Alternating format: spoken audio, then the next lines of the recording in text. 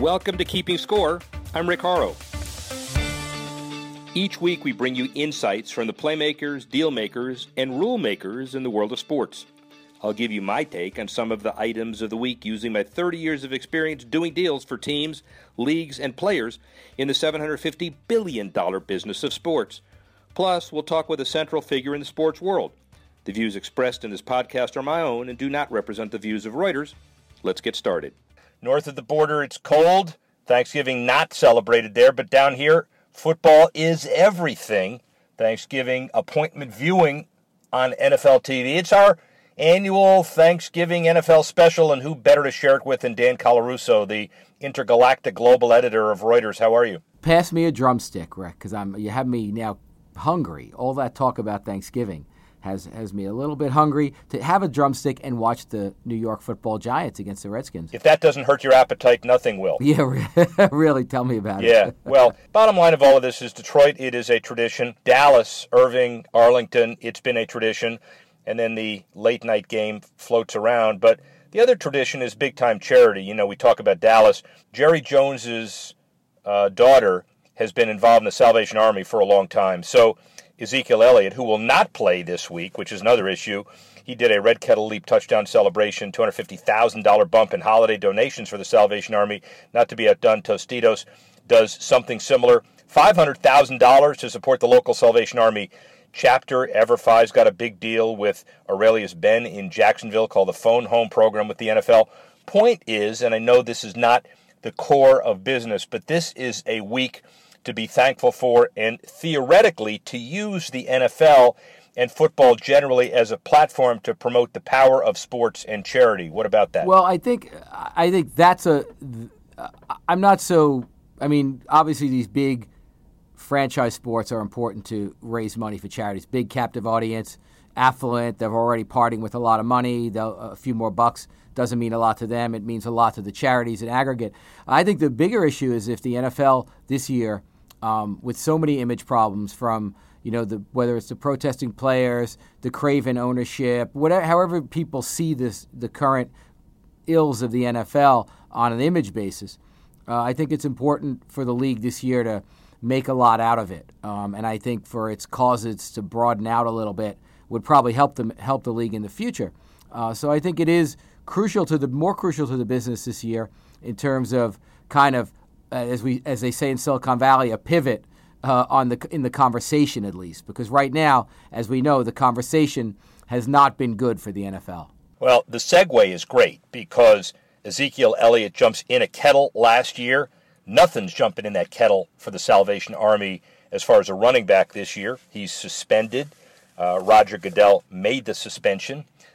He is judge, jury, executioner, unlike the NBA and unlike the NHL, who still have people on their payrolls, but the commissioners seem to dilute that a little bit. And, of course, Jerry Jones has been rumored to try to sabotage the contract extension negotiations. Jerry Jones thinks that the $250 million that Roger Goodell earns is not necessarily out of whack, but it is at $50 million guaranteed going forward a year. How about incentivizing? But the bigger issue, some owners are even wanting to remove Jerry Jones. So there is a schism between a lot of the owners at the time you could least afford it. You know, it's funny. Whenever there's a schism in the NFL ownership cabal, Jerry Jones always seems to be decidedly in the middle of it.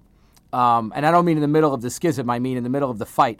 You know, Goodell's contract is heavy. It's $40 million a year, right? Possibility, maybe more, but 85% of it is in bonuses, which makes it incumbent on Goodell to kind of quash this rebellion civilly, just in order to get the NFL back to creating and producing and distributing a product that people want to watch. And that seems to be the issue these days, right? I mean, people don't want to watch it for any number of reasons, not the least of which is kind of the weird quality, the erratic quality of the games this year. So, I mean, I'm wondering from your point of view, like the NFL hasn't seemed to have done much right in terms of the past year and a half. What do you think it has to do right once Goodell is locked? Let's say Goodell re-signs. What does the NFL have to do right from there? And it's a really good question. So if his deal gets done on December 13, which a lot of people expect it to be, then one of the first issues is perception and discipline. The collective bargaining agreement is not over with, and there is a reopener, and the first thing they need to do is agree on process where the Players Association does not continually reject the discipline because the commissioner did it. Like we said, in other leagues, they've resolved those issues. And so understand that every time Roger Goodell suspends a player, like it or not, whether it's Tom Brady or Ezekiel Elliott, that's two owners that he used to like or have, and he doesn't have them anymore. So he's got some issues with the players and the owners. And so a streamlined procedure, and then maybe an understanding. The NFL is doing a better job than most people understand in trying to get people to watch, to de-couch, to go to games because of the new stadiums, but also to watch the games on whatever platforms, the mobile experience. And I think a lot of the reasons why the television numbers are down is streaming is up, which is good because youngsters, millennials, watch on devices that you and I don't even know how to operate. And that doesn't mean the NFL shouldn't get credit, because guaranteed with Twitter and Facebook and Amazon and Snapchat, they're going to get rights fees for those. It's just a question of how to maximize it and how to tell that story more than anything else. Right. It's almost like they almost have to think of themselves with these new platforms as a chef deconstructing a classic meal. You know, to continue on the Thanksgiving theme, they really have to deconstruct the experience of an NFL game to put the appropriate parts on the appropriate platforms. And I think that's going to be, you know, do you continue to mine that fantasy vein, which has been very, very good for them.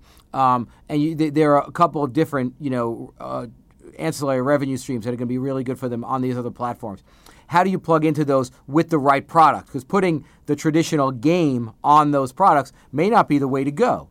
What bells and whistles can you come up with on those products? What interactivity?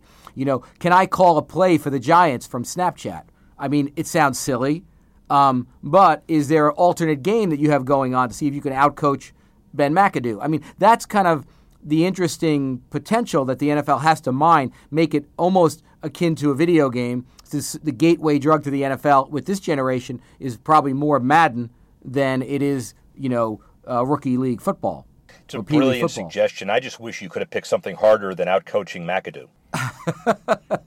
Okay, how about a video game where I talk Bill Cowher out of retirement? Yeah, that's harder. or John Gruden. That's harder. I got it. So, you know, the bottom line is the idea of interactivity is really important, and I think everybody does that. And our friends north of the border, you know, may have it right with a lot of different things, and Canadian football is a big deal. And you know, we talked about it before we got on the air today. Well, what's your thought generally about some of that? Well, when you say Canadian football, you mean the Vikings? Yeah, I mean a little north of that. So, and that is an interesting point. So the north of that. By the way, the league that's been in existence now for 105 years. Their Grey Cup is in Calgary. They're playing the Toronto Alouettes and their Grey Cup is in Ottawa. The Calgary Stampeders are playing the Toronto Argonauts. Mark Trestman, who did not coach the Bears well, or at least it didn't end well, is now one of the few people on earth who is trying to win two world championships with two different teams. The one with the the Montreal Alouettes, and now the Toronto Argonauts. It's big north of the border, but you know, perspective in the CFL is kind of interesting. Well, you know, when you first told me we had the CFL commissioner, I was a little bit skeptical, but you know, you make a very good point that the CFL is kind of like if the entire NFL were made up of teams that ran like the Green Bay Packers. Seriously, like community-oriented, not with huge, tremendous facilities, not huge TV deal. That's maybe that's different for the Packers because they revenue share, but they survive on the strength of the local community. A lot more like the NFL was probably in the 50s, right? But that works there under that economic model. You don't need another big football league probably couldn't survive if they had the revenue appetite that the NFL had, right? Packers on steroids, let's say. It's not just the Packers or one market. It's the entire Western Conference, effectively. There's one team that's not. But Calgary, Edmonton, Winnipeg, Saskatchewan, you know, those are all cities, 800,000, 2 million, that could not focus on a team unless it was effectively community supported and community owned. So stadiums, they're iconic teams. Hockey does really well, as we know. It's the number one sport in Canada, but the Canadian Football League teams need a little help to keep the tradition going, and that's why the Western Conference teams are usually a signal and a poster child for the community ownership, and the Eastern teams are private owned, but listen, it comes together in an incredible situation that is kind of iconic for Canada. Jim Lawson has been the chairman of the board of the Canadian Football League. They're a commissioner, and everybody reports to him. He's a corporate lawyer, merger and acquisition guy. We talked to him at the Primetime Sports Conference in Toronto last week, heading to what he says is the toughest ticket in Canada. And here's Jim Lawson to explain how and why.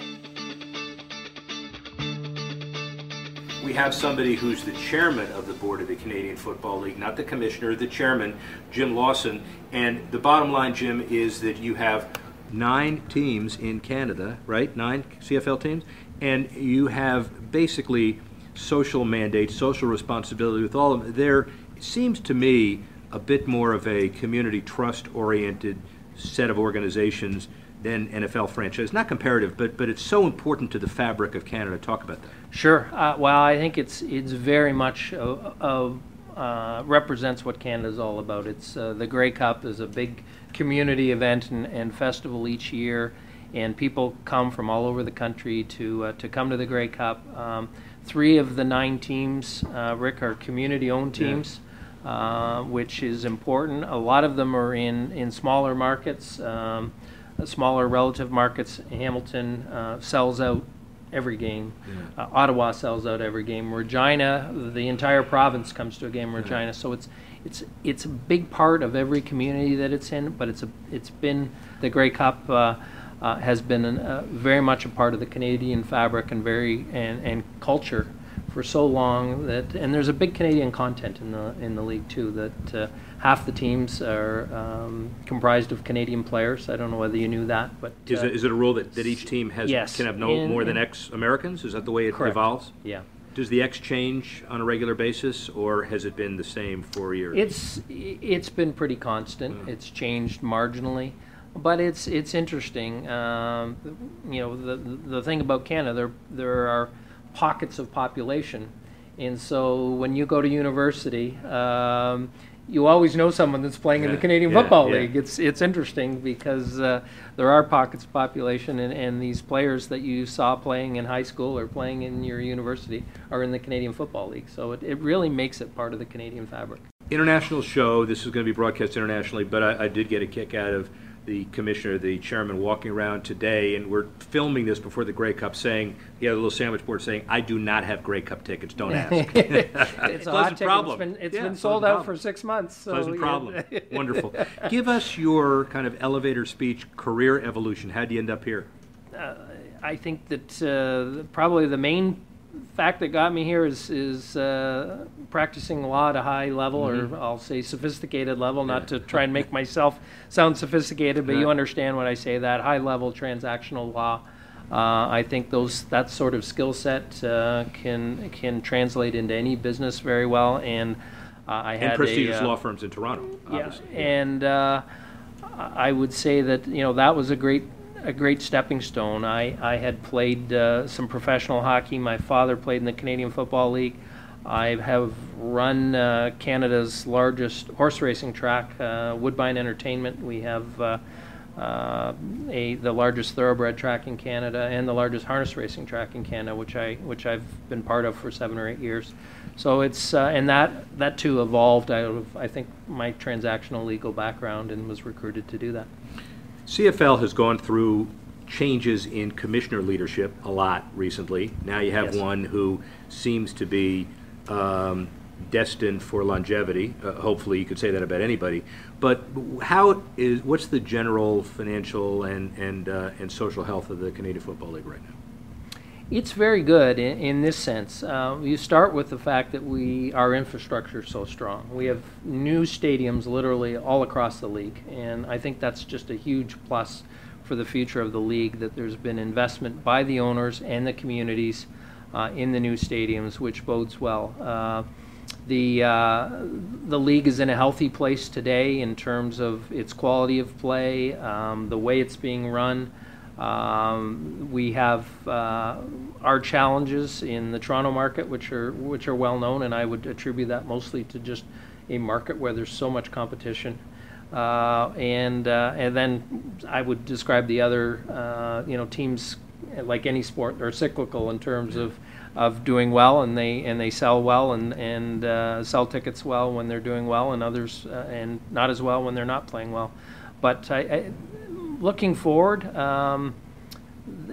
we're in a very healthy place, I would say, in the sports world. For the CFL, it's about bums and seats. Yeah. We have a television contract with TSN, and I think the magic in those broadcasting relationships these days, and I'm sure you spend a lot of time thinking about it or talking about it in your class and in the work you do, is that new generation and how they consume sports. Just the digital media world and but you all are adapting sports. You're adapting very well to it, and we're moving in that direction. We have to, but it's difficult. And one of the biggest issues in sports is how do you get paid for your content you put on the show, and make sure you get paid for it. And that's something that we're spending a lot of time thinking about as we look forward about getting paid for our content.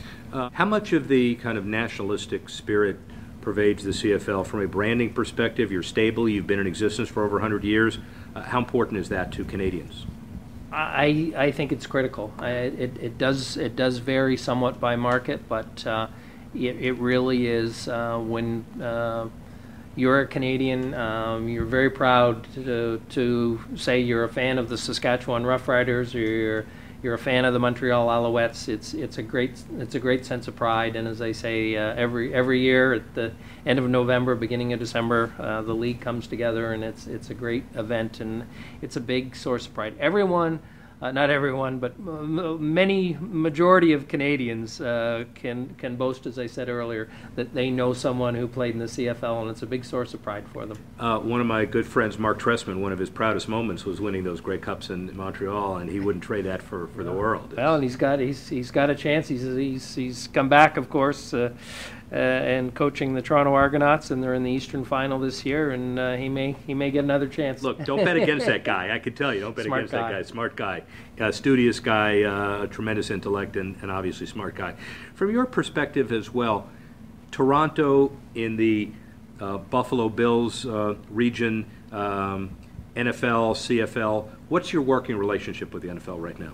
And I know the Toronto piece is only one small piece, but your broad working relationship with the NFL.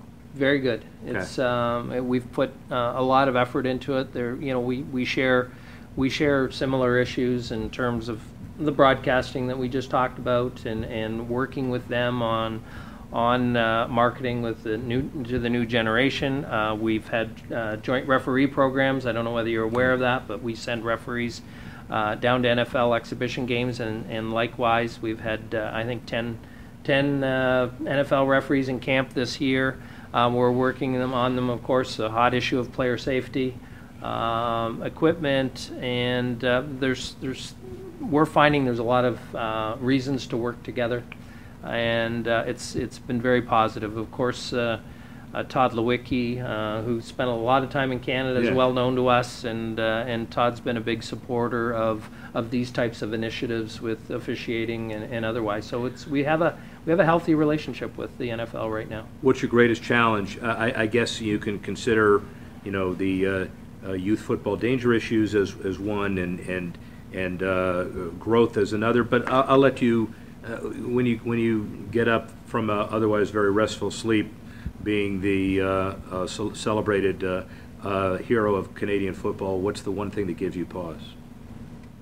Well, I think it's there are probably a couple things. I don't want to evade your question, but it's just the competition in terms of making sure that football stays preeminent as a sport that youth play. Yeah, that's good. I think that's probably one of the critical factors. There's so many, and a lot of it's for economic reasons. I mean, both in Canada and the U.S., when you see the number of youth now playing soccer, playing field lacrosse, playing baseball, playing basketball, we have moved a little bit away from the heavy capital, heavy equipment sports.